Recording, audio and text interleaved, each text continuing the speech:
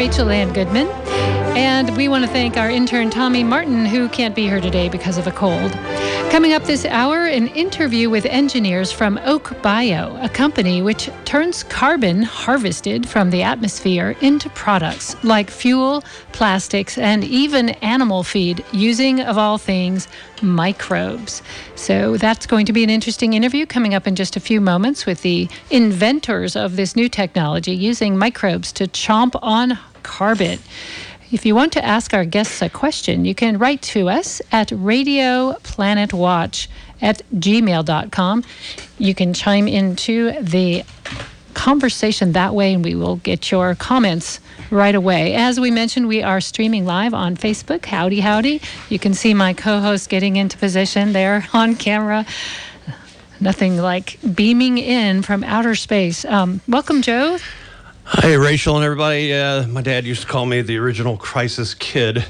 We're definitely in tough times here, but good to be on and loaded for bear. What they say is what really matters is if you show up, and you did, just in time. So in this show, as you might have heard, we will be covering cutting-edge science that's responding to the really big challenges of our day, like climate chaos, clean energy innovations, and new discoveries and phenomena that are fun to contemplate, like microbe munching on carbon and other solutions to big problems.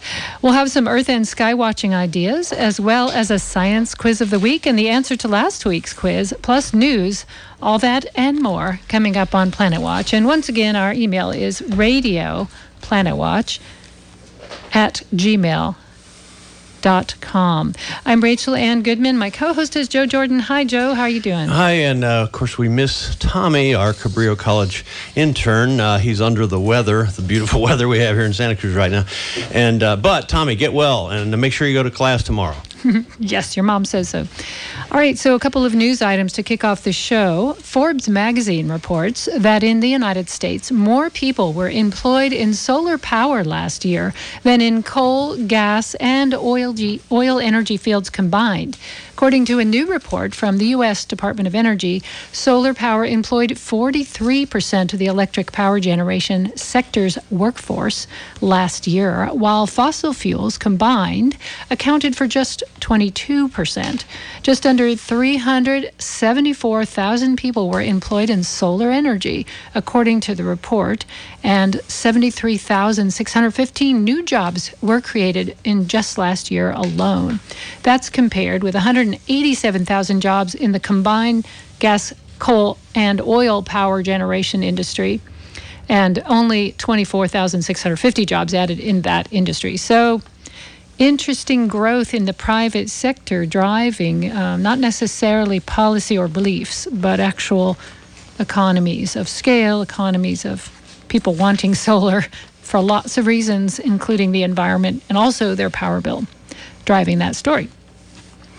That's interesting, good, important stuff. Should I do the next one? Sure. Okay, you know what? I have to confess, I haven't even read this yet, but I trust Rachel's excellent journalism. So, hey, she's titling it, Rangers Go Rogue. When faced with a gag order on their federal tax-funded agency communicating to the outside world, someone in the National Park Service took to Twitter and created an alternative Twitter account. The rogue messages sent facts about climate change. Within hours, the account had hundreds of thousands of followers. Cool. It is not known if the person running the account was a park employee or ex-employee, but their truly subversive messages went like this. On January 24th, the official Badlands, South Dakota feed posted, "Today, the amount of carbon in the atmosphere is higher than at any time in the last 650,000 years. That's over 500,000 years, which is true, by the way. Pound climate, that's what they go by. Let's see here. Coming as the Trump administration removed references to climate change from the White House website and froze the EPA's, the Environmental Protection Agency's, funding for research, the freeze was lifted this past Friday. This bare factual treat rang of defiance. By the way, I will just liken it to the book burning in Germany, the big book burnings in Germany just prior to World War II. That's what's going on here, folks. Shortly afterward, it was taken down, that tweet. Even an alternative account for the Herbert Hoover National Historic Site in West Branch, Iowa, has been reminding followers of Hoover's warning that immediately upon attaining power, each dictator has suppressed all free speech except his own. This, according to Atlantic Magazine. Okay, take it away with the next one, Rachel. We are exercising our free speech today very happily thanks to free speech. This radio station. According to Science News, shifting rainfall patterns may send 10 to 40% more water filled with dissolved bits of organic debris into our coastal waters. And that, I assume, is not just California, but around the globe. This material can cloud the water, disrupting marine ecosystems by shifting the balance of microbes at the bottom of the food chain. Microscopic grazers, known as zooplankton, could witness double methylmercury concentrations due to extra rainfall in certain parts of the climate, like we have seen this winter in California. So just a little heads up, there's more methylmercury in the ocean surface since the start of the Industrial Revolution. Yeah, I don't have anything else. Okay, well, a couple more quick news bits before we move on to our next guest, our first guest and our only guest today. NPR reports that new eDNA technology is starting to revolutionize how we protect native animals and ensure invasive species don't take hold. Biologist Sean Clemens, who works for the Oregon Department of Fish and Wildlife, says his state doesn't have the resources to fully monitor endangered species, look for invasive plants, or check in on all the other native species, potentially including animals like river otters, beavers, and bats. But with eDNA, doing all of this could get much cheaper and easier. Clemens explains that by taking a water sample, you can tell somewhere in the basin above you there was this range of species and something about their relative abundance. Technology is already proving its worth with bull trout monitoring in the West for keeping track of invasive Asian carp. So interesting, wonderful advances in just monitoring endangered species, which we hope will continue, even though funding for the moment is frozen for that activity. And Rachel, if you would, send me that news item after the show today, would you? I hadn't seen that one yet, but it's sure. Obviously pretty important. And then finally, this is maybe a little tongue-in-cheek, but not really. We hear a lot of things about people putting their head in the sand and that they should take it out. So here's a short bit about that. Our heads are in the sands of Saudi Arabia on the oil front. Looking around.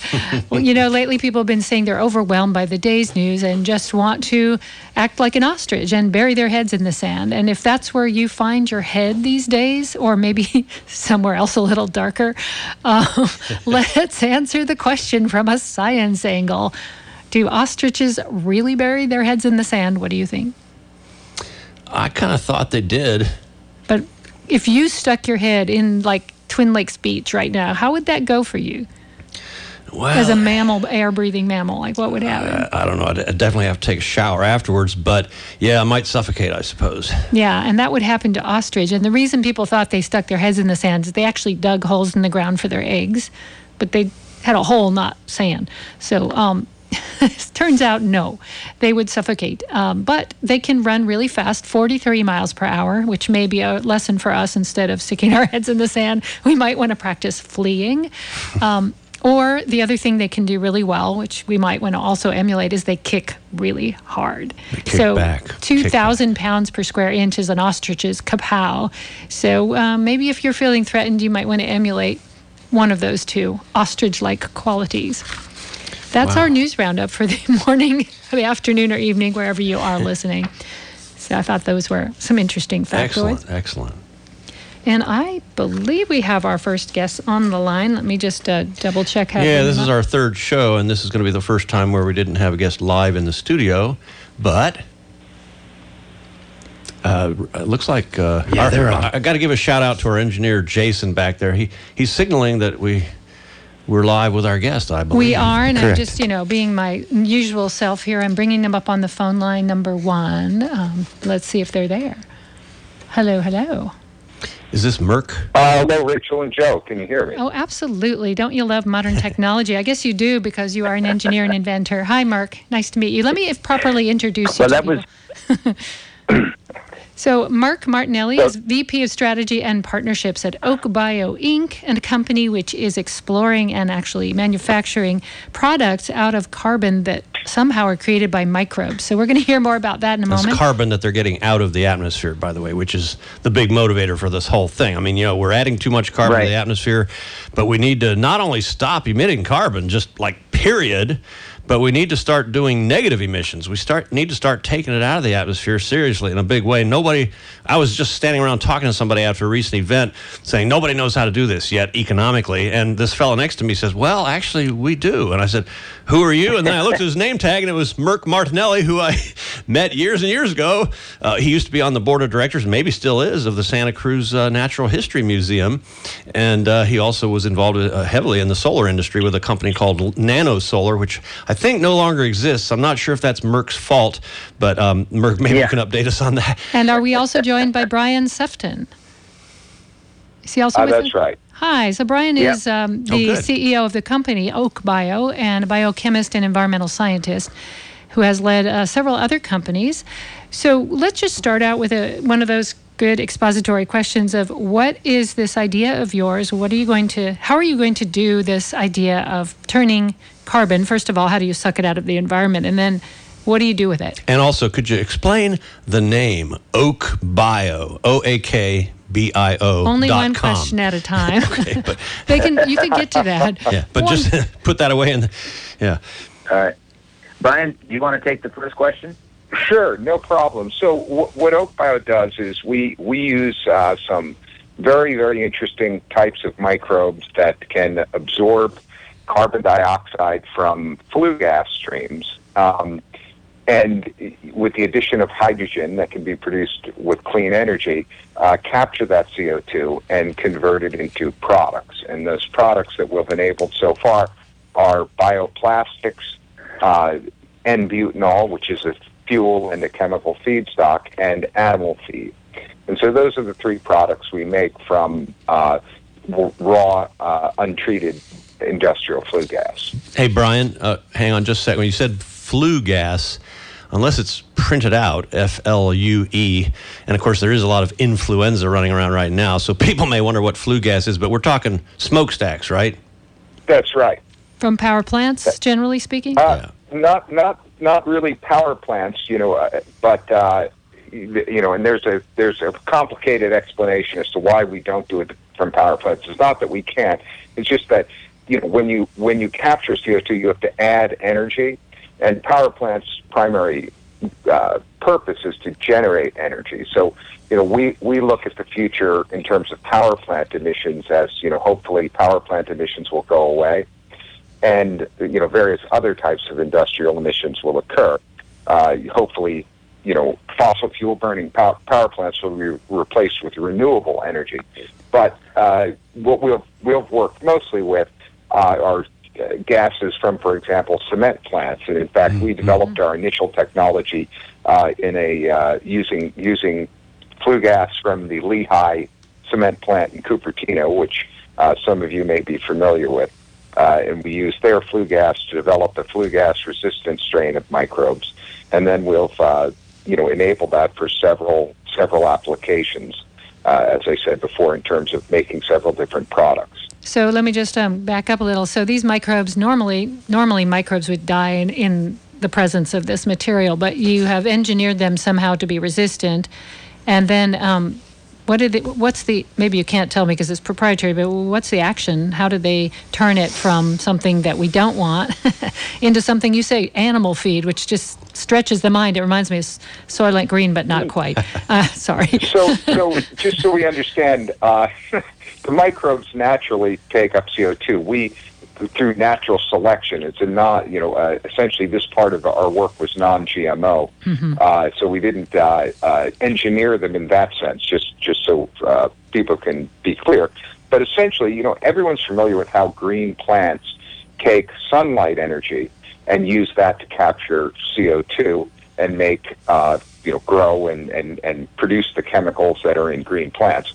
So our process is kind of like that, and in fact uses the same carbon capturing enzyme that plants use, which we call Rubisco. And instead of sunlight, we use energy from hydrogen. So this mix of hydrogen and CO2 goes into bioreactors with our microbes, and the microbes absorb the CO2 and hydrogen and produce the desired products. How did you get so many different products out of one process? Like you have fuel. Maybe you could describe the 4 things you're looking to make or that you already have made, and how you get it out from one thing to another. Could you walk us through, like, from A to B without being super technical, because some people might get lost like me. Joe might follow you. But so you take CO2, you capture it, or it's already being captured, and then add hydrogen, and then what happens in this bioreactor? The microbes go to work on it? The microbes absorb the CO2 and the hydrogen, and it's a natural product. That the bioplastic is a natural product that the microbes make. We did engineer microbes to produce N-butanol as another product, and N-butanol is a biofuel with an octane rating of 87. It's a direct replacement for gasoline. But it's also a chemical feedstock that's used in making acrylics.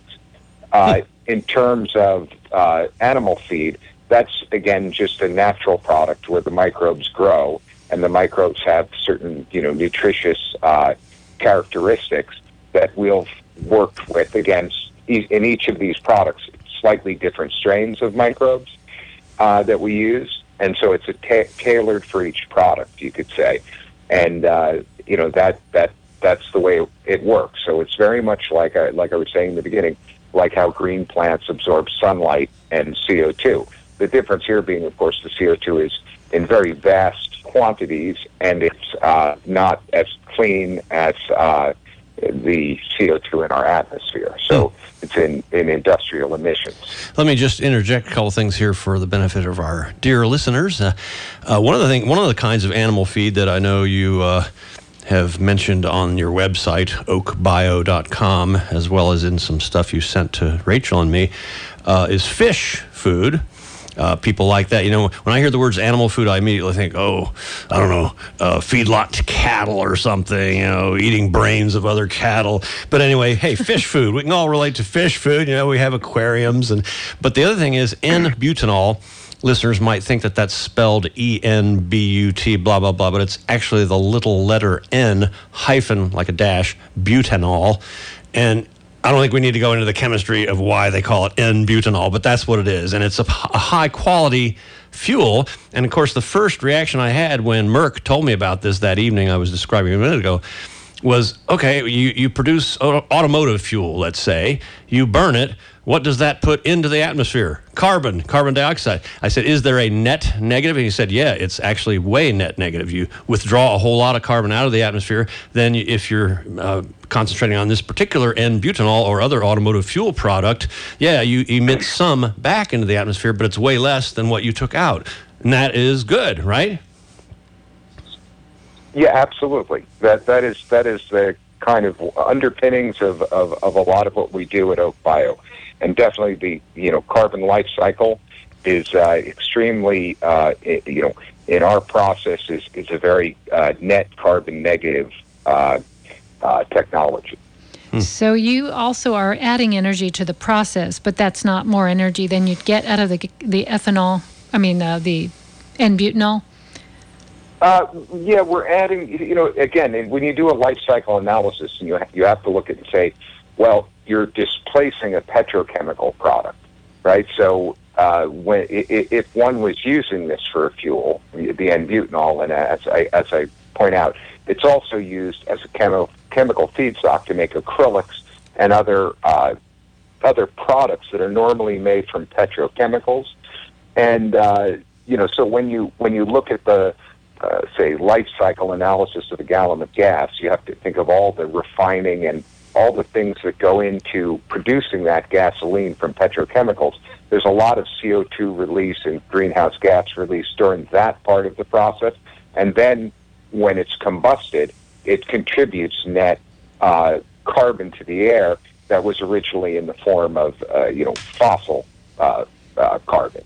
Right. In our case, we start out with capturing carbon that would have been emitted into the atmosphere, and we add some energy to it, there's some carbon footprint associated with that.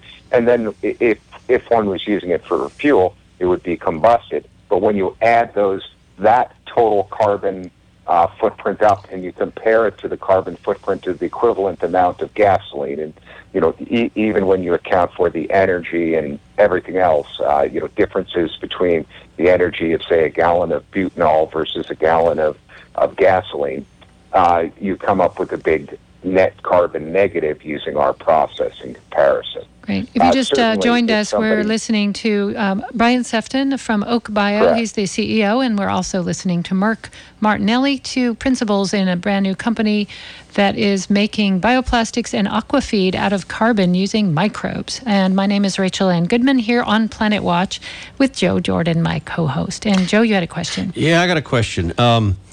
What Rachel was just referring to as part of your process is, needing energy. And that a lot of that goes into the making of the hydrogen, which is part of your process. Now, hydrogen is something which is kind of exciting to a lot of folks. 15 years ago, I started talking a lot about hydrogen and fuel cells, and if you consume hydrogen quietly, cleanly, with no noise, pollution, or moving parts in these devices called fuel cells, which by that time were mainly only used in the space program, that could be a big, hydrogen is the best way to bottle and transport solar energy, for instance. Well, a lot of people have since then, been wondering, how are you going to get your hydrogen? Do you electrolyze water? And if you do, well, how do you get your electricity? Is it from, big centralized coal plants or nuclear plants or there are other ways to get electricity to electrolyze water, and actually there are way better ways now to make hydrogen without having to electrolyze water, which is a very energy-intensive process. I'm not sure if you guys are going to be electrolyzing water to get hydrogen, but if you're using the sun, that is a good aspect of it. But a lot of people are still very skeptical about hydrogen. I say the jury is out. I say I would bet dollars to donuts it is going to be a part of the picture. Who knows how big a part, but... Is that a question? Well, the question is, is it hydrogen? Or are you going to make it by solar electrolysis or some other more advanced process or what?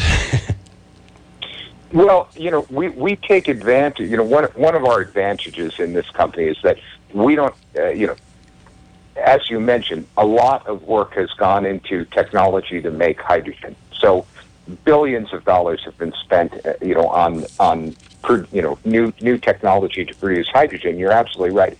There are new methods to make hydrogen, and in fact, we practice some of those ourselves, making hydrogen biologically, so-called biohydrogen, etc. But the electrolysis of water using green power is, for large-scale hydrogen production, is the most promising and the greenest, type of hydrogen one can produce. Biohydrogen is very green, also, I should say, but really, in terms of large-scale hydrogen production, electrolysis of water is probably the most desirable and mature technology. We use electrolysis of water to produce hydrogen in our lab and also in our field work that was done at cement plants and other places. We use hydrogen electrolysis to produce the electrolysis water to make the hydrogen. We had a cement plant here in Santa Cruz County for a long, long time. It shuttered maybe about 10 years ago in Davenport. So we could have used this technology to scrub some of that out of the environment if we were still in business, but it's not. I did have another couple questions for you about, what's your timeline? Are you up and running with this stuff, or are you in the middle of testing it? Excuse me, could we remind our listeners to get a hold of us at the email address radioplanetwatch, all one word, at gmail.com. That's radioplanetwatch, 16 letters, at gmail.com. We've got one message in so far, and I think if anybody's listening out there, you can reach us that way, and I'm checking it, and I got one nice one. But you can also reach us on our Facebook page, which is Planet Watch Radio, all different words, on Facebook, and we are streaming live. If you want to see some links to Oak Bio and see our lovely haircuts. I don't know. I don't see any cameras pointed my way. There it is. You are. Whoa, there.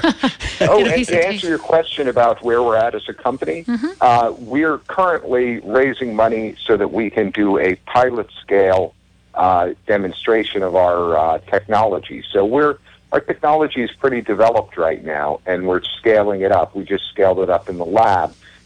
We've proven it on a number of real flue gas streams from coal-fired and petroleum coke-fired cement plants, also from oil refinery waste. And so right now we're looking at building a pilot plant and raising money to do that. And where will your pilot plant be? I'm sorry if I missed that. Oh, well, that's a good question. And in fact, we're looking at a number of different locations for a pilot plant.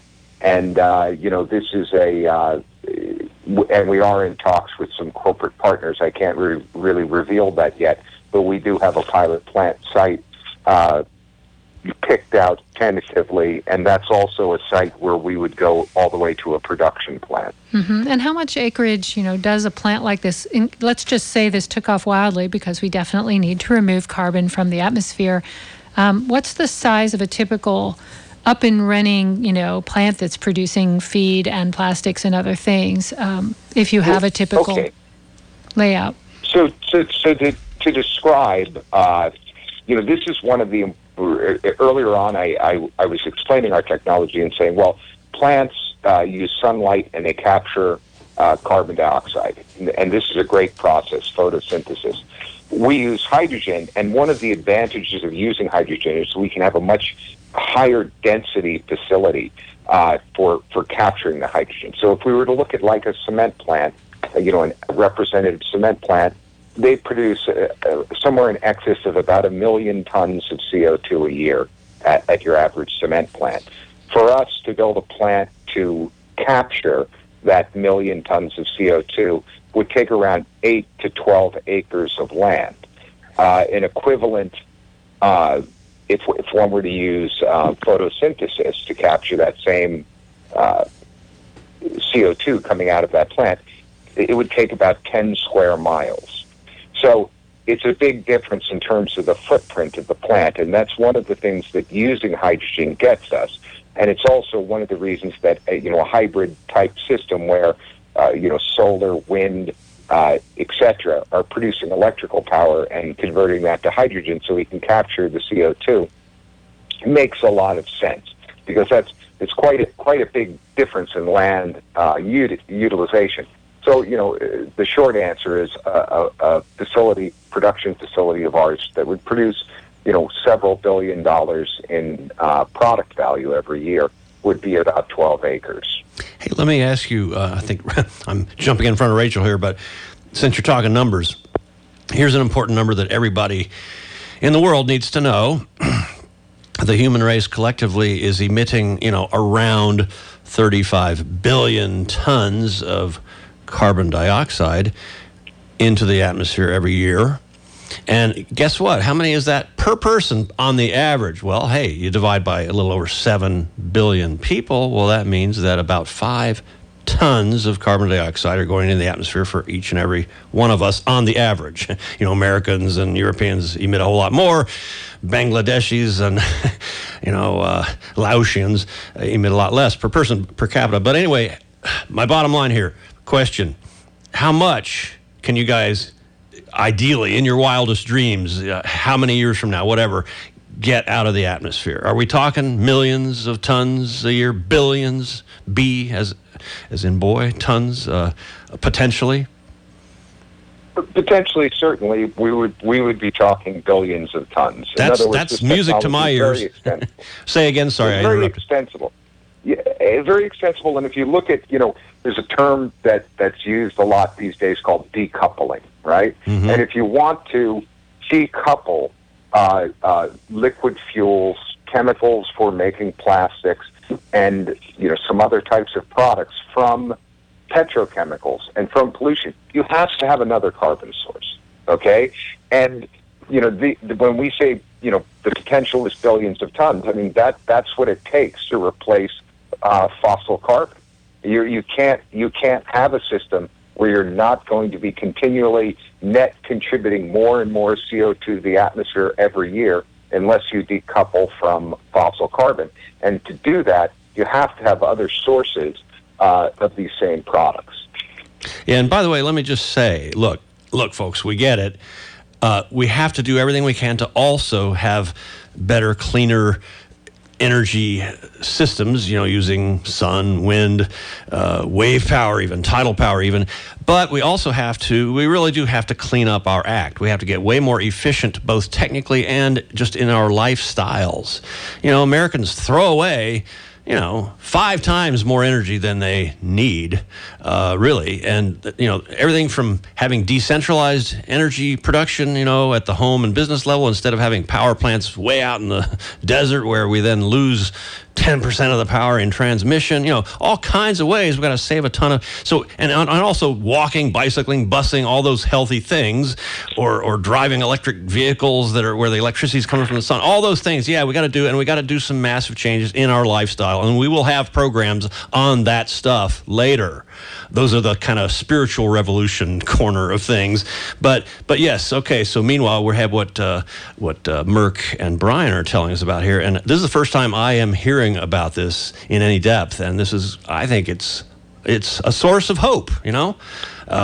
So, okay, keep going. Thanks. Well, I was just going to say, you're listening to Planet Watch Radio. I'm Rachel Ann Goodman, along with Joe Jordan, and we're speaking with Merck Martinelli and Brian Sefton of Oak Bio, a company that is proposing to create food and plastics and fuel out of carbon with microbes in a process that mimics various other natural processes. And just to respond real quickly and go back to you guys, there is a new article saying that Nordic countries are bringing about a complete energy transition worth copying. There's a new article in the Science Daily about this, which we will post on the Planet Watch Radio Facebook page. And I just want to interject that carbon that Rachel just mentioned, again, it's carbon from the atmosphere. Well, I mean, it doesn't have to be, I suppose, but we're kind of designing the process here to be carbon extracted from the atmosphere, which is key and very super important.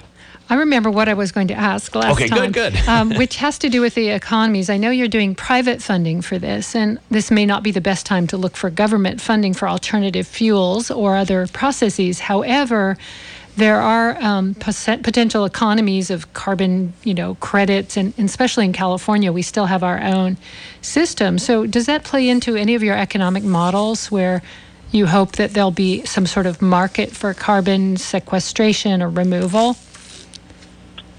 Well, that's a great question, and so let me address that 2 ways. The first thing is, our process is a process that is driven by basic business metrics. In other words, the value of the products we make exceeds the cost of making them, and the difference is profit. Okay, we don't require a carbon tax, a carbon subsidy, or anything else in order to be profitable, and that's an important part of our technology.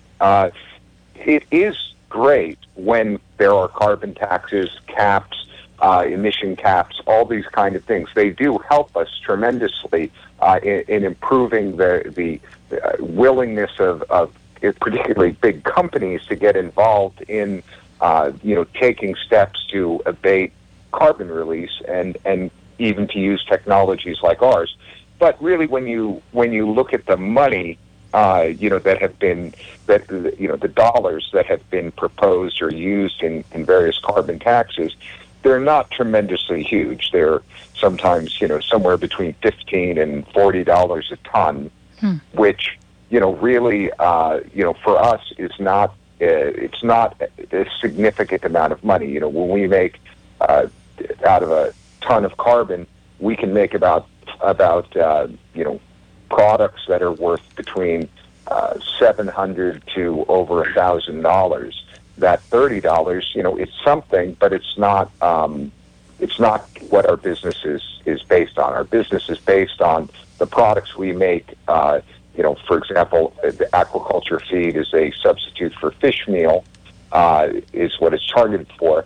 This is worth around $1.50 per kilogram, and So that's quite a bit more than the carbon taxes. We have benefited from that, though. For example, we got a grant from the Climate Control and Emissions Corporation of Alberta, Canada, which was paid for. That grant funds came from carbon taxes in Alberta. So this was a great use of carbon taxes, was to help our research. But long term, we look at CO2 as a feedstock and approach this carbon capture with the basic metrics of business.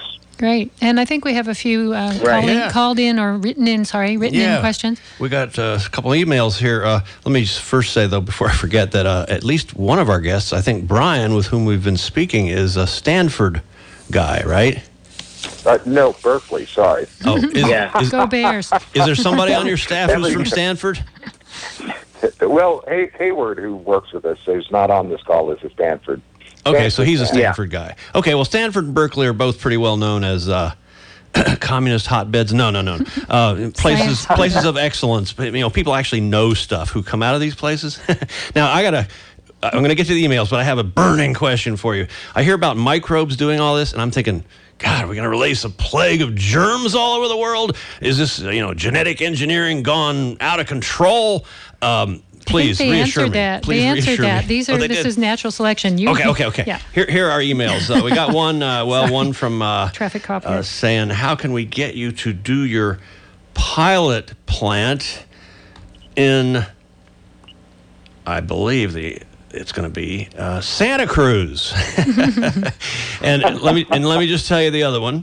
That was from my buddy, the owner of Day One Solar, which is one of my favoritist solar companies in Santa Cruz, by the way, dayonesolar.com. The other question here is coming from way across on the eastern end of this country. Would you use N-butanol to fuel camp stoves and regular stoves? Would you use it to fuel the arc furnaces that melt aluminum and metal to recycle it?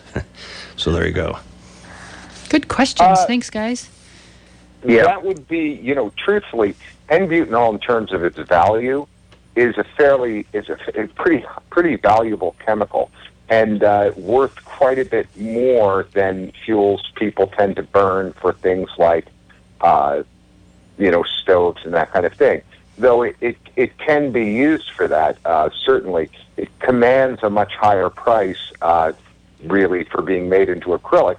But as a fuel, the best use of N-butanol as a fuel is to power cars rather than, you could use it for stoves and that kind of thing too. You probably wouldn't use it for super high temperature furnaces, which are, better served by other kind of very dense energy fuel sources. What about I'm not jets? an expert on aluminum making, but I do recall having visited a smelter once, and it's quite a high temperature process. Rachel just asked a really good question. What about aviation fuels? Jets. That's the toughest nut to crack in this whole damn climate thing. Yeah. So sure. So aside from the fact that we make N-butanol, we can make other fuels too.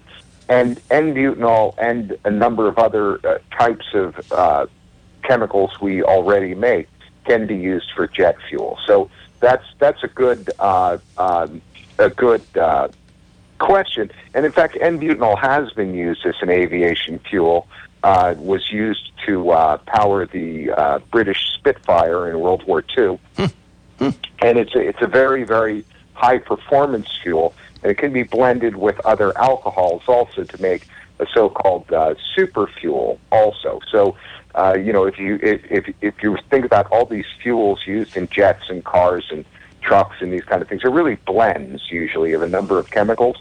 Certainly, N-butanol is one of the chemicals that could be in there, as well as a number of other chemicals that are side products too of our production process, which can be made into things like biodiesel and that kind of thing. Just another little quick feedback for you from the email front here. A couple people are emailing. This is amazing stuff. This is exciting and encouraging.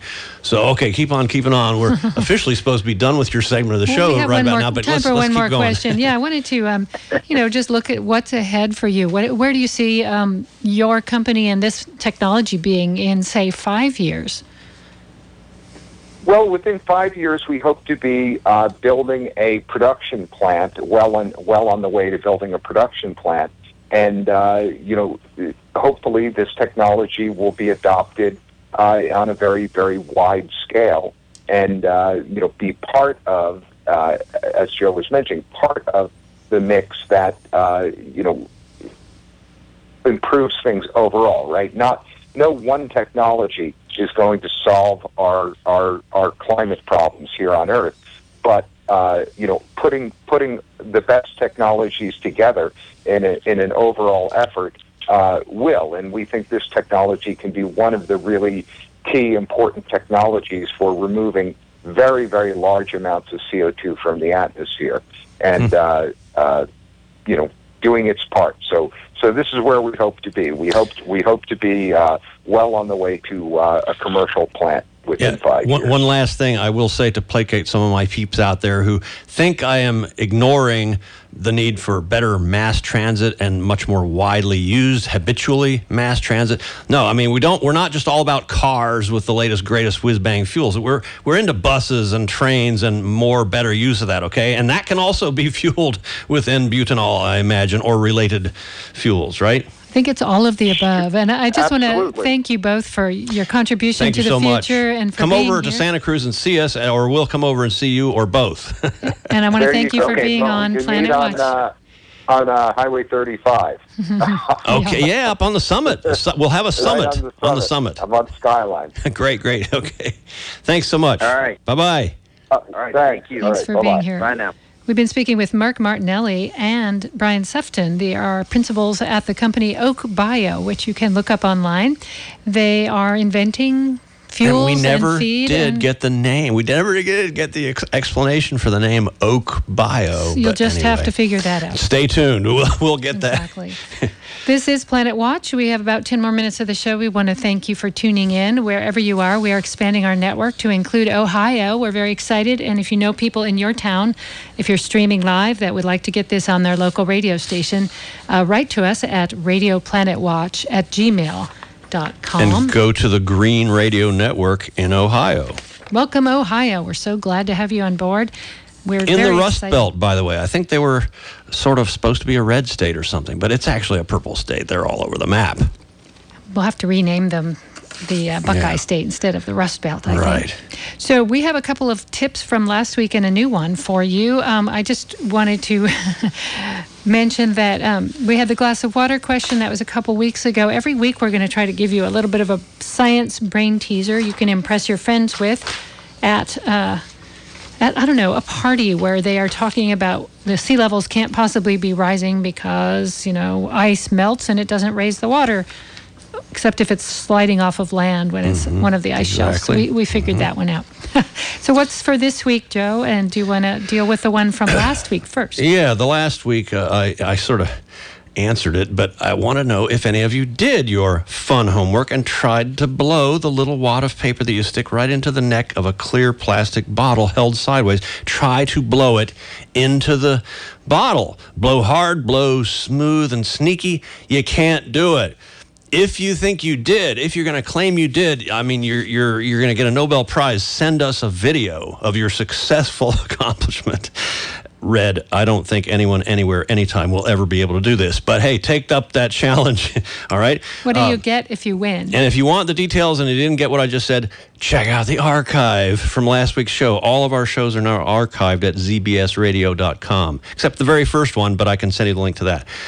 Okay, here's the next one. All right, here we go. This is another example, just like that last one, of the wonders of fluid dynamics. Light a candle. Take a candle, preferably kind of a big candle that makes a nice tall flame.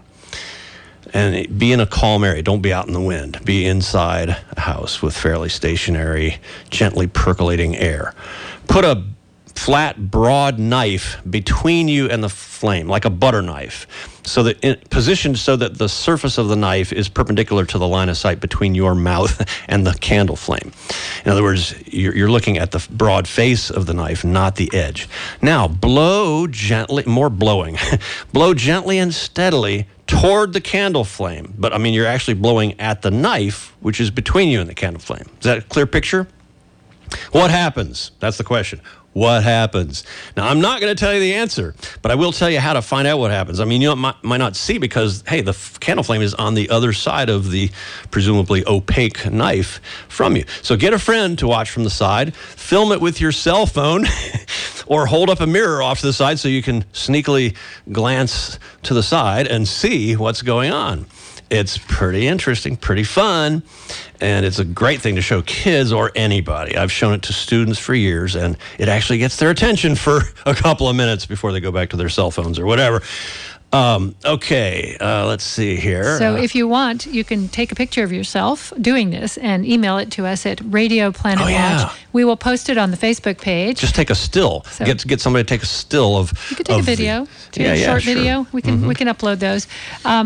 So that's a good trick, and also you can send us your videos of you trying to blow a piece of paper into a plastic bottle, and your friends will think you're nuts, which is okay. Tell them it's all science. Here's something you might be interested in. Here's your homework. There's a new movie called Climate Hustle. And the main narrator is a fellow named Mark Morano. He is a known, he doesn't have any science degrees at all, but he's employed by the fossil fuel industry to cast doubt on climate science. And now they have a 78-minute movie they're promoting. New? Yeah. It's the same old stuff he's been spewing out for pretty much that years. They found these scientists to say that they've changed their mind and actually it's not real. So I don't know how much they paid them to be on the movie, but maybe you could go and give us a report. I hate to tell you speaking that of that's movies, your homework. Speaking of movies, I just found out about this a couple hours ago. New movie from Al Gore. He was on Democracy Now!, I think, a few days ago. Amy Goodman's democracynow.org. Go there, one of the best sources of truth. Anyway, this movie is entitled An Inconvenient Sequel.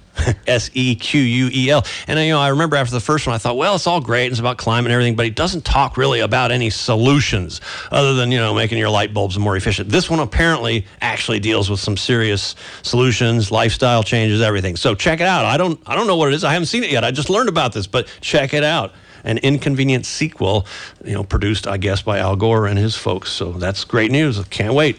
I don't know how you get it. Check it out. If you know how to get it, especially for free, let us know, okay? Maybe we can give away tickets to that. Right. and as part of our promotional aspect here on Radio Planet Watch at gmail.com. That is our email. So I find it interesting that there's that movie and the Al Gore movie coming out at the same time, which brings us around to the post-fact world. And I wanted to mention one other interesting news story I forgot to say, and I will bring in I just have to remember to do my one announcement at the very end. We've got time. It's now announced that scientists are planning a march on Washington. It may be the first scientists' march because they don't usually get that political. But in these times where, their Twitter feeds are getting shut down and perhaps their research papers that they've worked all their lives on are being taken down off of government sites, they're really feeling under attack. And so they're going to be speaking out now. And I believe it's happening in April. And it's not limited to scientists. Anyone who actually wants to support science and the free dissemination of information, especially taxpayer-funded information, should go online and look up Science March on Washington. And Scientists Washington, D.C. is where it is. I grew up in that area in Northern Virginia. It's beautiful in April, especially earlier April. The cherry blossoms are out then. And by the way, they are actually out now 2 weeks earlier every year than they were when I was a kid there. There's something behind that we can talk more about later. But it's a beautiful place at that time of year. So if you want, a cherry blossom trip plus making a statement about the future of the human race, you can go to Washington and support science. In April, we'll give you more information and maybe do a report from that. There's also a big climate conference coming up here at UC Santa Cruz, which we will be having some guests on in about 2 weeks that are appearing. Last weekend of February, 24th, 25th, something like that. World-class stuff. Hey, let me just do one word of the week. We haven't done this yet, but I love doing getting to the origins of our commonly, taken for granted phrases like percent, parts per hundred, right? You've heard of parts per thousand, parts per million, parts per billion. Percent, well, hey, what's the French word for 100? It's cent. It's pronounced cent, which sounds like it's spelled S-A-H-N, but it's actually spelled, drum roll, C-E-N-T, cent. Hey, well, a cent, a penny, a hundredth of a dollar. So it's per cent, per hundred, parts per hundred. And, you think of centigrade temperature. Centigrade, 100 degrees between 0 degrees C for freezing of water and 100 degrees C for boiling of water. So there you go, centigrade. By the way, when you talk about, 37 degrees C, that's also Celsius, which is somebody's name, probably a guy. Haven't really ever looked up who that person is. But anyway, so that's kind of fun. I got a bunch more, but hey, we got a million of them. Later shows. I want to do a sky thing for you. Are we okay to do a quick sky thing? Very quick. Yes. Yeah. 1 minute. Yeah. I mean, this will last if you miss it this week but if you're an early bird, like super dark 30 dawn patrol, or a night owl, or both, or, a burn the candle at both ends kind of person, go out and look in the sky anytime after about 2, 3 a.m., which is called the wee hours. And why is it wee, by the way? It's because it's tiny numbers. It's, 1, 2, 3 o'clock in the morning. Jupiter.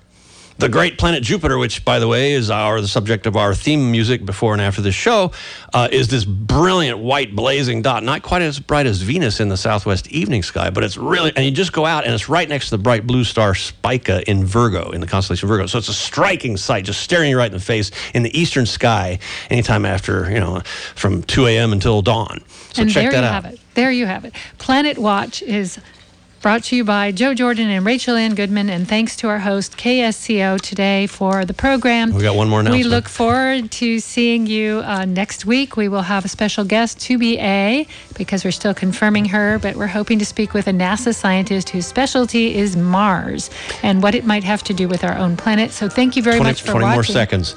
You have 4 days left if you're local here to sign up for Rick Nolthenius' class at Cabrillo College on planetary science and climate change. Excellent course. Be there or be square. Just Google Cabrillo Astronomy. Cabrillo Astronomy, you'll find out about it. I think they call the course Astro 7. I'm Rachel Ann Goodman with Joe Jordan. This has been Planet Watch. Planet, so thank you very much. Yeah, keep an eye on the sky.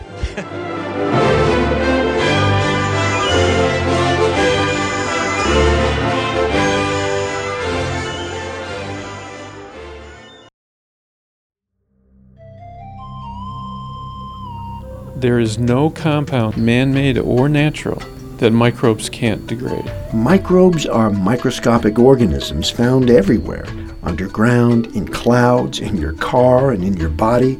If you took all the microbes in the world and were able to somehow weigh them, they would be heavier than all the plants and animals in the world combined. I'm Jim Metzner, and this is the Pulse of the Planet. Terry Hazen is a microbiologist and head of the ecology department at Lawrence Berkeley National Laboratory. He studies the role of microbes on our planet, including their ability to decontaminate the natural environment. Microorganisms can actually bioremediate, which means they can degrade a complex organic compound, and they can transform it completely to water and carbon dioxide. So complete what we call mineralization. They can also take metals, for example, and change their properties so that they combine with different compounds and then make them less toxic. Of course, they can also make them more toxic. It depends on what the metal is in the particular conditions. One example is chromium-6, a cancer-causing compound that made headlines with Erin Brockovich in the 1990s. Well, scientists can recruit microbes to convert chromium-6 by changing its chemistry to a non-toxic compound, chromium-3. Now, it turns out that microbes may be the best way to clean up oil spills, and we'll hear more about that in future programs. Listen to our complete interview with Terry Hazen at pulseplanet.com. Pulse of the Planet is made possible by the National Science Foundation. I'm Jim Metzner.